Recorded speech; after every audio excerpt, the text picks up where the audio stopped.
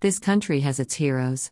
We know them in sport, we know them in victory in battle, and we know them in politics.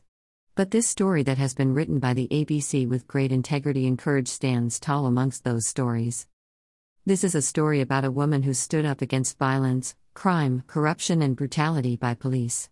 She stood against a man who had been knighted by the Queen, and later found to be as corrupt as the worst of them. I understand Australia's loyalty to its heritage. I understand how we all love a day off. I understand how a birthday for the anarchy can be celebrated. But the Queen's birthday is a joke. It has no respect for our Indigenous landowners, it shows no integrity about the history of the British Empire, which has caused so much destruction and violence around the world.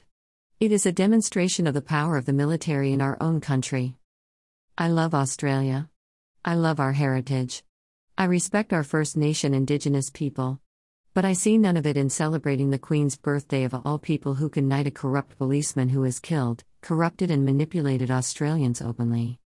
https://www.abc.net.au/news/2022-0611/sirens coming corrupt cops Queensland sex work /101060804. I'd encourage you to read this article top to toe. We are not who we claim to be in the past, present or future. Be independent, self-sufficient in life.